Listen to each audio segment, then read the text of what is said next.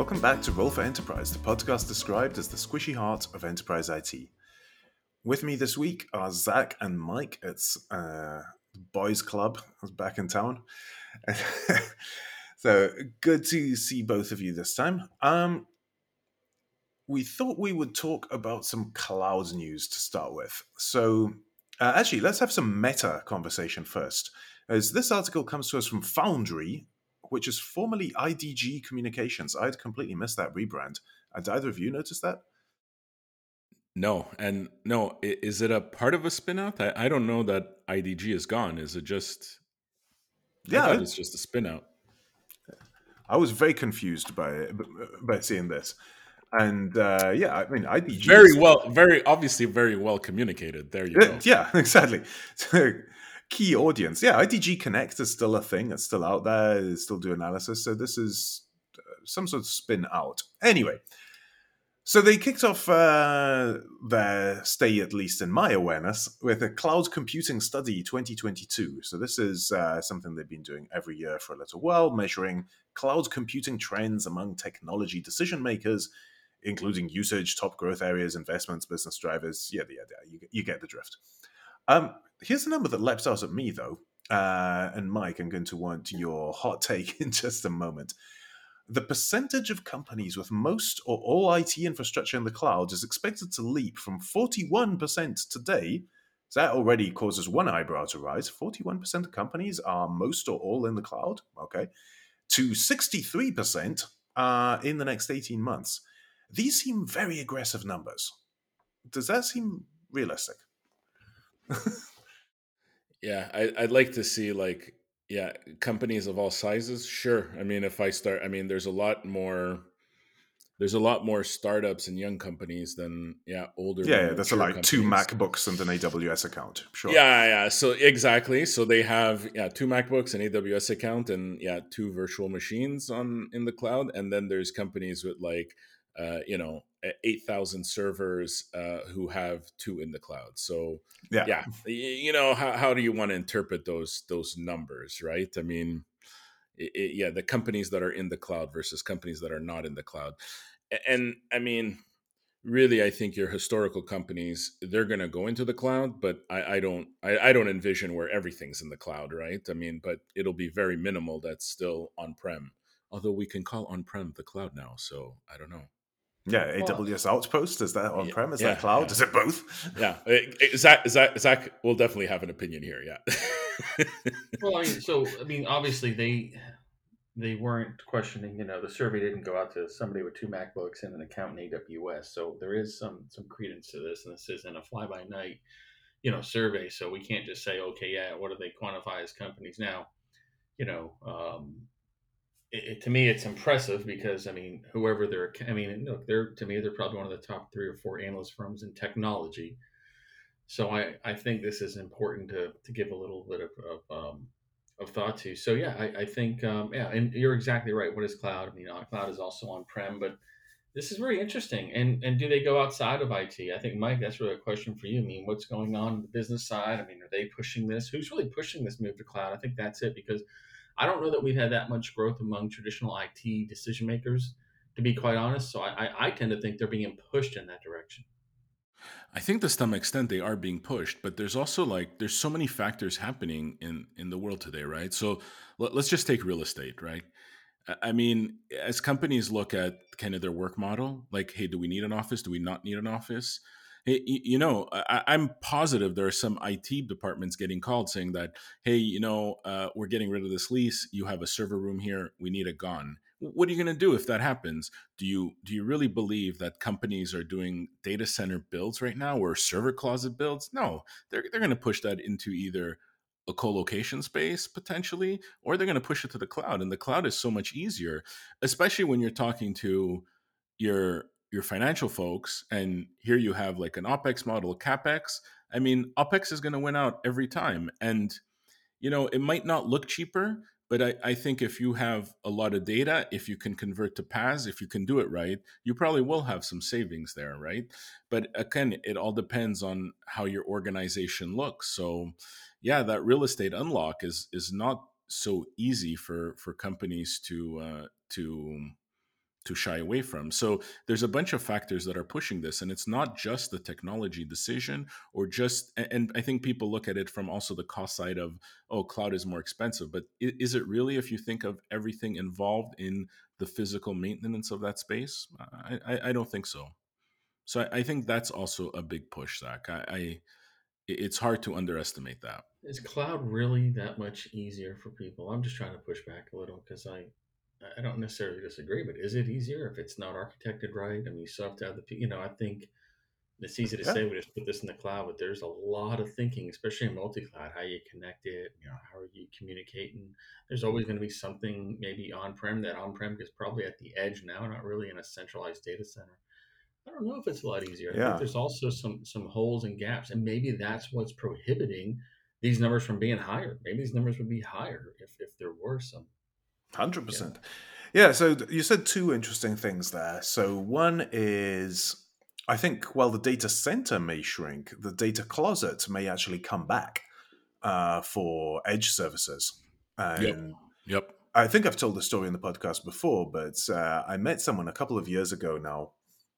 It was or maybe it was in the early days of the pandemic, and when we were just allowed out. Now I think about it, and he was building data centers in my hometown. So my hometown is 100,000 inhabitants. It's not a huge place. He was building plural data centers. He had one already finished, and he was breaking ground on a second. I was like, "What? Why? Who are your customers?" And he said, "It's Netflix. It's the content distribution networks. It's all of those things. They want local points of presence. We have enough of a center of gravity here that they're customers, and they need to be within fewer hops than their current locations up in Milan or wherever. And so they're putting in brand new data centers. And so that's the sort of thing that will happen. You'll get those sorts of things. The other is the ops cost. And I think the ops calculation changes because in the early days it was about VMs, and so architecting, or equivalents, and architecting those gets complicated. And and maybe this is just my vantage point because I'm in PaaS SaaS land, but that seems to be where a lot of the conversation has moved. It's like we're not touching the bare metal, we're not touching the operating system, we're operating several layers of abstraction above that, and at that point, the ops cost is a lot less if someone's taking care of those layers for you, as opposed to the cloud land where it was purely, how much does it cost me in watts to keep the VM lit, versus does Amazon get a better price because they set it up in somewhere where hydropower is cheap. And I think, combining that with Zach's point, I think ops, like let's look at ops. Ops is definitely changing. The Yeah. skill set of the people in ops is outdated.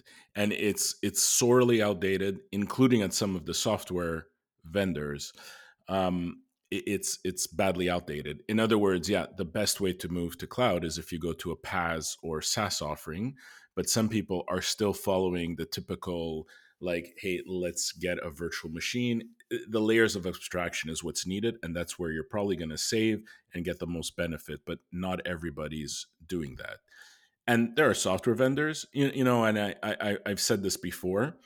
If when VM came out, a lot of vendors would say like, "Oh, my software doesn't run on that. Like, you can't run my software on VM." And then all the ops people, being the arrogant people they are, prove them Hi. wrong. Yeah, prove them wrong and put the stuff on VM. And today the same is happening. Those same software vendors are saying like, "My software doesn't run on cloud. Don't put it on cloud." And the cloud architects are saying that that doesn't make sense. It's running on cloud right now and proving them wrong. But those ops people are the old server huggers who are now VM huggers. And I think it's moved up the chain, and that Yeah. is a problem. Yeah. Yeah, that's absolutely it. And on that note, I found it interesting that this week we heard that Puppet has been bought, because Puppet was, of course, a key enabler of server hugging, because they were one of the first to deliver automation. They arguably were one of the forces that properly kicked off the world of DevOps. And they had a pretty good run of it, but they've been less and less relevant because of exactly these trends that we've been talking about. And now they've been bought by Perforce, which yeah, wasn't really high on my radar, let's say. It's a clear sign of the times. I Yeah, mean, ops is kind of dead the way we've known it. yeah, Um, And all these, I guess it was called, this whole like infrastructure as code movement is dead. I mean, it became featureized in clouds. That's So interesting. so What you're like saying, like, Jenkins, yeah. So like Jenkins and all these tools. I mean, I think their value, they should have sold at the peak, and now they're on the decline. Yeah, go ahead, Zach. Sorry about that. oh no, this is interesting. I mean, infrastructure as code. You hear so much about it still, but it's who do you hear this from? That's the thing, right? I mean, who is Mm. out there, pounding these drums? And look, I'm an old. I'll say the word old in quotes here, air quotes, network guy, and I get it, right? But nobody. It's just I hear it all the time from people. Oh, infrastructure as code. I still hear it like every day. Jenkins, Terraform, all this stuff. But I agree with you. We had this talk recently. Cloud will commoditize almost everything. So these startups, which are really to me just features, and not even companies that have a whole portfolio, they have a feature. Some of them have an app, or whatever however you want to look at it. Are they? I mean, the cloud just they're just bringing it in and commoditizing it. They're building these features in what they're doing. So yeah, maybe this is why cloud is growing too. Simplification of all this. And Dominic, I like your thoughts. You're an ops guy. In air quotes, you're an old ops guy. Oh yeah, no, I'm old. I'll admit it. I'll own it. No, see, what I was thinking is the snake is eating its own tail, as you say, but there is also new creation. All of this serverless function as a service, whatever you want to call it, drive is also starting to come to fruition. I mean, MongoDB itself, that I work for, we have a pretty sizable cloud service, and we don't own any of our own infrastructure. We run it on the big three clouds. And we wouldn't dream of opening a data center. And every now and then we look at it, because why wouldn't we? And every time we decide, no, why the hell would you do that? It's not something you would do. And our service can then itself be addressed without having to requisition it in units of one server.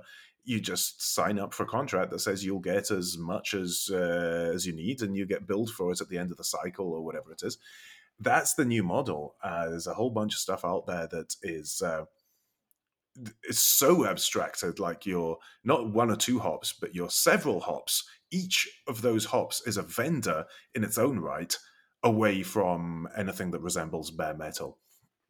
And that's the shift that we are seeing. Everything is becoming much more fungible in the world of IT, and there's a lot less ops required, or the ops is different. You're managing APIs, you're not managing VMs. That's the difference. So infrastructure as a code happened, but not perhaps in exactly the way as old server automation people thought it would. It happened in the way that the people who came more from the dev side of DevOps thought: immutable infrastructure addressed through APIs and simple ways. And I think people like the old guard is having a hard time letting go of that and understanding it. They're just pounding the table, saying that, yeah, you got to be careful. That stuff is not secure. It's like all the arguments that we used to hear about VM is like, it's not mature. You're crazy doing that. But hey, some of the biggest applications in the world are running this way now, right? So serverless, yeah, maybe you could even say you call it backend as a service, functions, whatever you want to call it. I think that is really the way people are going, because if you really were to design infrastructure as code, that's how you design it. If you didn't have any of the if you didn't have any of the history or the inhibitions that you knew were how you were evolving from. So yeah. And what will drive the change is going to be partly just generational. All these new companies, as we were saying, 2 MacBooks and an AWS account, none of them will start out thinking in that way. So over time, you'll just get to turnover. But also, it'll be changes in licensing practice. So Microsoft is in the news. And so we'll put the link in the show notes, a Bloomberg article, because Microsoft is in kind of this unique position because they're a big enterprise software vendor that also operates infrastructure and has been around for long enough that they have a whole bunch of grandfathered in contracts with people.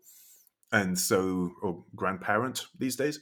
What's happened is that Microsoft has been trying to drive their Office customers to use Azure rather than any rival clouds by having what I think is fairly described as punitive licensing conditions if you run it on any non-Azure cloud. And they're far from the first to do this. Oracle famously does the same thing. It costs twice as much to run Oracle in the cloud as it does to run it on-prem, unless you're one of those lucky few who choose to run an Oracle cloud. And so they're getting a pushback from that. And that's not going to last, though. That's a strictly temporary phenomenon of people who are still running their own infrastructure. If you just sign up for Office 365 and don't worry about where it runs, you just need 1,000 seats of Office 365 for your company, bam, done, then that's not going to be a factor for you. So it's an interesting moment in time that we live in. I think, if I look at it, I mean, the fact that that Google and Amazon are crying about this it's bullshit. I mean, let's face it. I mean, it's just easier with Microsoft.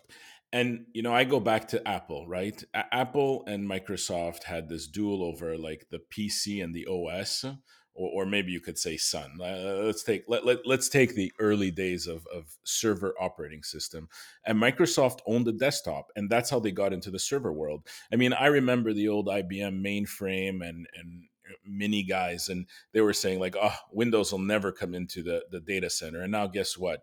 Windows owns the data center, and the fact that I think Google and Amazon thought they didn't need to own the desktop or have a collaboration app, I think that's what they're suffering from. And I mean, if GCP wanted to be any better, they should focus on their workspace or whatever you call the whole Gmail and suite, but it's a terrible solution. It's a terrible solution. So once you start to build an ecosystem, it's really hard to get out of the ecosystem. Not that it's hard, but the barrier for me and the user base to do more within the Microsoft ecosystem becomes so easy that why would I start to look at GCP? Why would I start to look at AWS if I'm already in that ecosystem? And everybody is a Microsoft 365, Office 365 user. So I agree. I mean, the GCP product is inferior, especially if you're looking at the Office apps. But even more so, it just seems like Google is not really fully committed to anything. Does it not seem like they back out all the time? They have a product, they have a solution, and then 2 years later, wow, we're going to go ahead and abandon that. I don't know that they're committed to the enterprise. And that's what we're talking about here, the enterprise. I think they might be committed to all sorts of other things, but are they committed to the enterprise? And Microsoft is. Yeah, and the thing with Microsoft is like when you have a large organization, the thoughts that go through us in enterprise IT is always like, wow, do my users really know how to use these products? Are they continuing to evolve and use the new features? So internally you're building training programs, you're making sure people are using them, you're looking at usage statistics, you're making sure that people are using those. With Google, that gets like really hard because it's always changing. It's not fluid. It's like where's like the roadmap is disjointed. It's like they really need some structure and need to look at like what Microsoft has done and follow that lead. I mean, that's where they're not there, unfortunately. So this whole like, Microsoft has an unfair advantage. I think they built an advantage that, just leads to more Microsoft and less of yourself. If I go back to the first topic that we had, the Foundry kind of cloud computing study, my biggest shock on that one was how many people are actually multi-cloud. Because I think people or most companies all have their basket in, or all their eggs in one basket and are trying to figure out, how do I start taking advantage of the other basket? Because now I have lock-in here. And I think that's not so easy. So those percentages on companies that have multi-cloud, that was my biggest shock there, and stuff that didn't make sense to me when I look at the numbers. But again, you don't know the actual details, like who's really on a 50-50 or 33% split. I don't know. And that's kind of hard to grasp. Yeah, no, I agree. And going back to that multi-cloud report, I think there's a lot in this report that is interesting. And I'll tell you, it's interesting from this perspective too, because I would have thought actually the numbers would be a little higher, to be quite honest. I really would have, and I just wonder if there's still some organizations that, and it's all about the definition. They never really called out what do you mean by cloud, multi-cloud. I mean, some people might say, well, we're not really in the cloud, but they're leveraging Office 365, right? Maybe they're leveraging Salesforce or something like that. So there could be some of that. But I actually thought the numbers would be higher, to be honest, in that. But I also think, we, as I said earlier, who are you surveying? So IDG or Foundry, right, which is IDG, are they surveying IT, roles that maybe, I hate to say it, like I said a minute ago, maybe do they know they're in the cloud? Do they not know they're in the cloud? In their mind, hey, I have a few servers, I still have them, I'm not in the cloud. I actually think these numbers, in all honesty, are even higher than what this report says. Yeah, but I still think we're in the early innings of cloud, right? I think there's still a lot of on-prem servers that don't need to be on-prem, and I think as those refresh cycles and that life cycle wave kicks in, I think more and more will start going to cloud. I mean, think of the semiconductor shortage. I mean, once people find out how long it's going to take them to get a server to get this, I mean, hell, a switch or whatever. I mean, they're going to be like, oh, or I can just move to the cloud and it's there. It's like, yeah, why don't we do that and save ourselves the headache of having to handle something physical, order it, wait for it, like it's just makes no sense, right? Well, you have a good point. I mean, servers. What are servers like? Typically 3 to 5 years, right? Is that right? I mean, 3 years maybe. Yeah, I know. I think most people have moved to like 4 to 5 years. I think, and people, and most companies probably bleed them out a little longer than that. I would say. So you think late 2019? We're not even at that refresh cycle. That's pre-pandemic. So that's even more interesting when you say that and you think of it from those through that lens. It's, yeah, we haven't even scratched the surface. So I think we need to have more cloud discussions, more cloud topics, because one thing we haven't talked about, and we usually do, which is no code, low code. I mean, how does that look developing in the cloud as opposed to developing on prem? There's just so much, and yeah. So again, I think we're saying the same thing. These numbers could be much higher than what we're seeing, and Yeah, I was actually the other surprise in the report was the number three player they listed was Alibaba or AliCloud, that is interesting. but it just shows the Definitely a disjointed. global survey. It just shows the disjointed nature of Google, that they haven't been able to pick up on GCP. I mean, and I think part of it is their reputation. I mean, companies just don't trust them with putting their data in Google. Unfortunately, it's still Google, no matter what you call it. So You're exactly right. Especially Europe, they take privacy more. Prioritize it more than we do in the U.S. And I agree. So I think Alibaba probably has a leg up there in Europe. Um, yeah, that's true. I would say in the U.S. that Alibaba would definitely be number four, no higher. That's for sure. But you're right when you go outside the U.S. And then Google does it with everything. They do it with Gmail. I read something yesterday around. Something about scanning Gmail for whatever. Apparently, they're doing. We all know they do this, right? So you can't. Not that you can't trust them. They're prioritizing the data over your privacy and anything else. I mean, that's just what they're doing. That's what they're known for. That's what they're going to do. and unfortunately, Facebook has such a bad reputation that they get grouped into that Silicon Valley company model. And because Facebook does all these nefarious things, everybody believes also that Google's doing nefarious things. And when stories like that come out, it just proves their point. So less and less people will move that way. Unfortunately, it's a bit. If they wanted GCP to be successful, they should probably spin it out. But then, how do you decouple all the AI initiatives they have with GCP and the fact that they run on it? I mean, it's really hard. But I think AWS will have the same issue. I mean, if they both decoupled from their home company, I think they would be much more successful and maybe even be able to give Microsoft kind of a bit of a run. So let's see what Yeah, they. I think it's going to be interesting. Microsoft, by and far, they're definitely the leader here. Yeah. By the way, have you just on the other topic, this Atlassian outage? Have you followed any of the Atlassian outage items? I have, but not in great detail. I'm just my jaw is stuck open on this one. This is unreal. Tell me a little bit about it. So basically, some of their products have been offline, and they gave an update not long ago that it would take 2 weeks. Now, apparently, most of their customers are still up, but there's about a 400 customers that are still impacted, and they're talking about that it could last up to 2 more weeks, and we're now 1 week in. I mean, this is you know pretty. insane. I mean, so obviously they were doing some kind of maintenance or upgrade or something, and yeah, I mean, they really messed it up. I mean,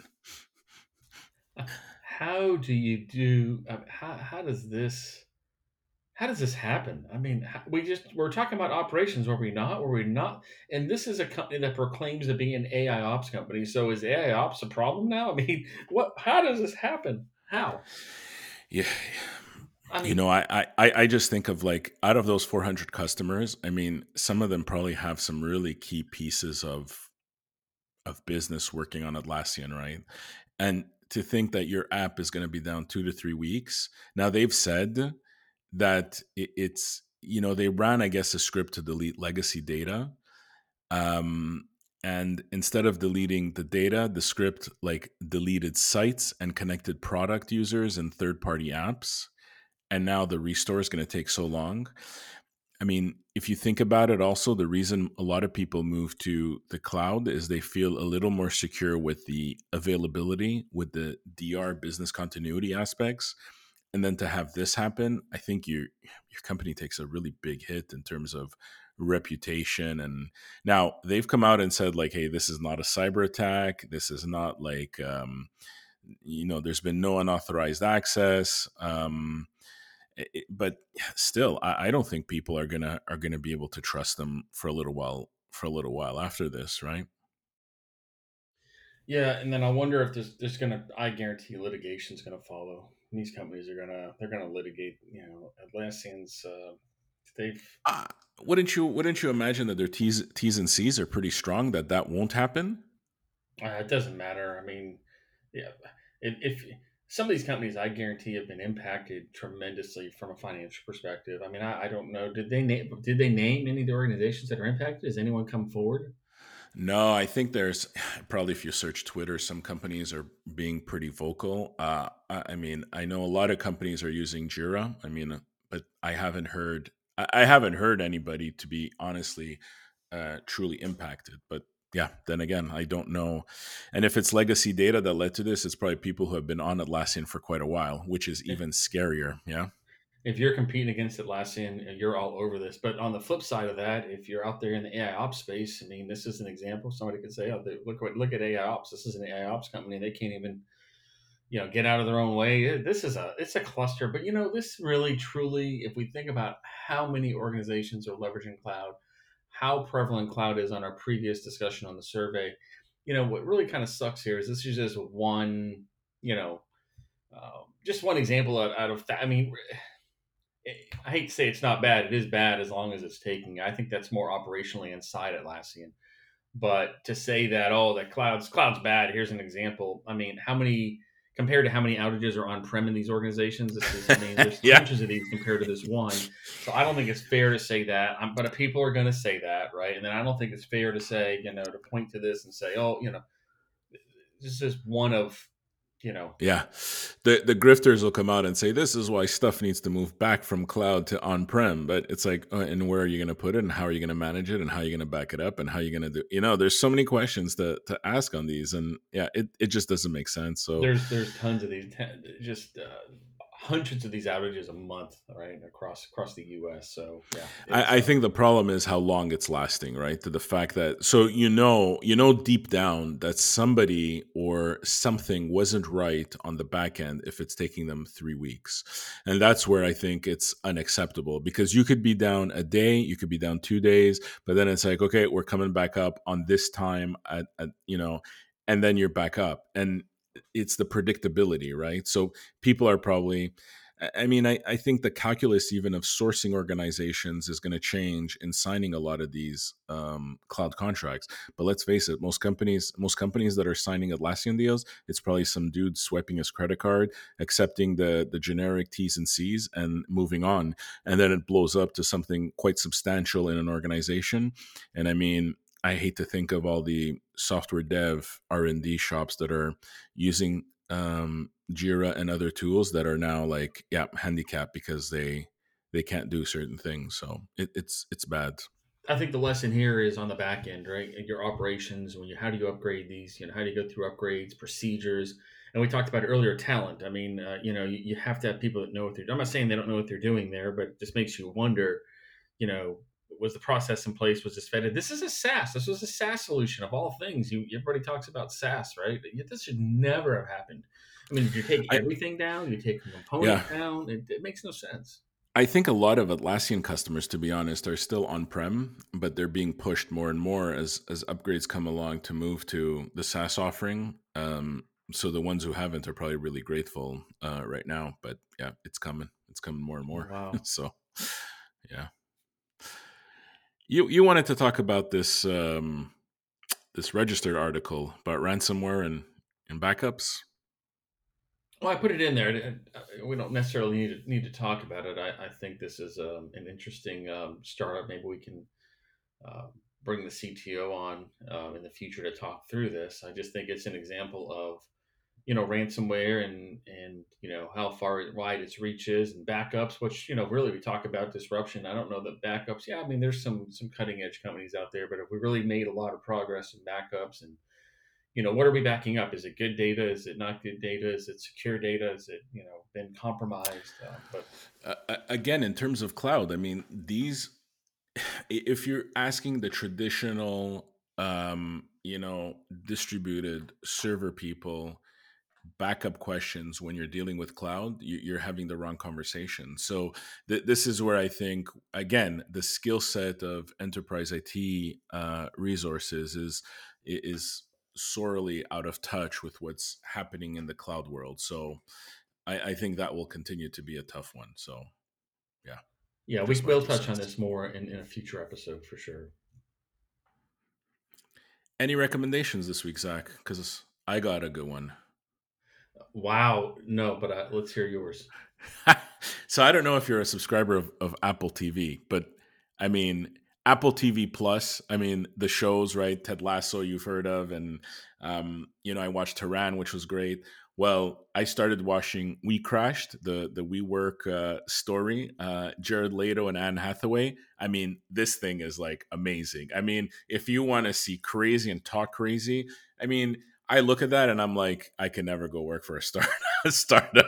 And I know you've been at a few, but I look at it and I'm like, no, this is like crazy world to me. But yeah, totally worth it. Just incredibly put together. Like you watch one episode and you like want to watch the next one immediately. Not over yet. I think Apple does it quite nicely where like a new episode comes out every Friday. I also think Netflix is going to start doing that at some point, but yeah, it just keeps you just glued to the TV. So yeah, new episode this Friday, so check it out. We Crashed on Apple TV Plus. I just pulled it up on my browser. I'm gonna check it out. I think it's gonna be interesting. Um, well, Yeah, through what lens do they take a look at this? I'm just curious. I mean, you say startup. Is it through like they the funding? Is all that story covered, or is it just basically the story oh, of how they the acted. scandal, Yeah, the money, the funding? it pretty much follows the founder, Adam Newman, and his wife. So that's kind of how they look at it. But you see, like, yeah, I think they're at the point now where the investors, at least Benchmark and Masasan, are starting to Wait a pull minute, back on him. wait a minute. There's Scott Galloway. There's somebody playing Scott Galloway in this. This is great. I'll watch this. Yeah, I think first episode he pops up because I guess he's had a history of interviewing Adam too. So yeah, it's interesting. You got to watch. You got to I'm watch it. gonna So watch it. I'm on it. I'm assuming he's gonna come back because he kind of is the one who challenged them on their S1, and I assume it makes a comeback. But just some crazy stuff. Yeah. So And in the future, we need to talk about startups. We need to have a podcast episode on startups. It's an interesting dynamic. Startups going to startups and working at startups has changed a lot even in the last year or two. I view them much differently than I did of 2, 3, 4, 5, 6 years ago. And we can talk about that. It's interesting. I think the problem is that there's been too many. But yeah, we'll save it for another episode. Yeah. All right. This is great. Dominic, pass it to you. So my recommendation this week, as it has been for the last few weeks and as it will be for a little while yet, is that you should totally go to MongoDB World, 7th to the 9th of June in New York City, although there is also a virtual option if you can't make it to New York yourself. But if you are going to go in person, there's a discount code in the show notes it's good for 25% off, so I highly recommend that. But with that, you should follow the show on Twitter at Roll4Enterprise with number 4, or on our LinkedIn page. Theme music is by my good friend Renato Podesta, and please do send us suggestions for topics and guests for future episodes. Talk to you soon. Thanks, everybody. Thank you.